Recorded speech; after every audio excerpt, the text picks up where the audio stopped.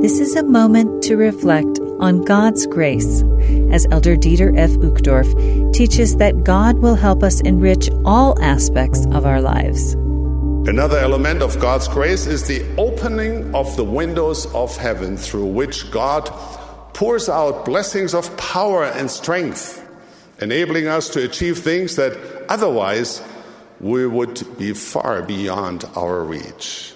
It is by God's amazing grace that His children can overcome the undercurrents and quicksands of the deceiver, rise above sin, and are perfected in Christ. Though we all have weaknesses, we can overcome them.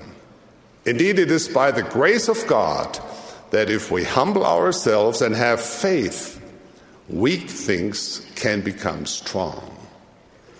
Throughout our lives, God's grace bestows temporal blessings and spiritual gifts that magnify our abilities and enrich our lives. His grace refines us. His grace helps us become our best selves. With the gift of God's grace, the path of discipleship does not lead backwards, it leads upward. It leads to heights we can scarcely comprehend.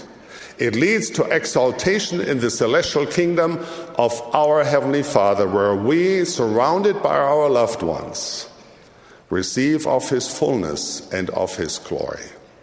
All things are ours, and we are Christ's.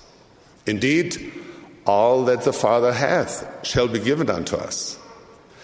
To inherit this glory, we need more than an unlocked gate.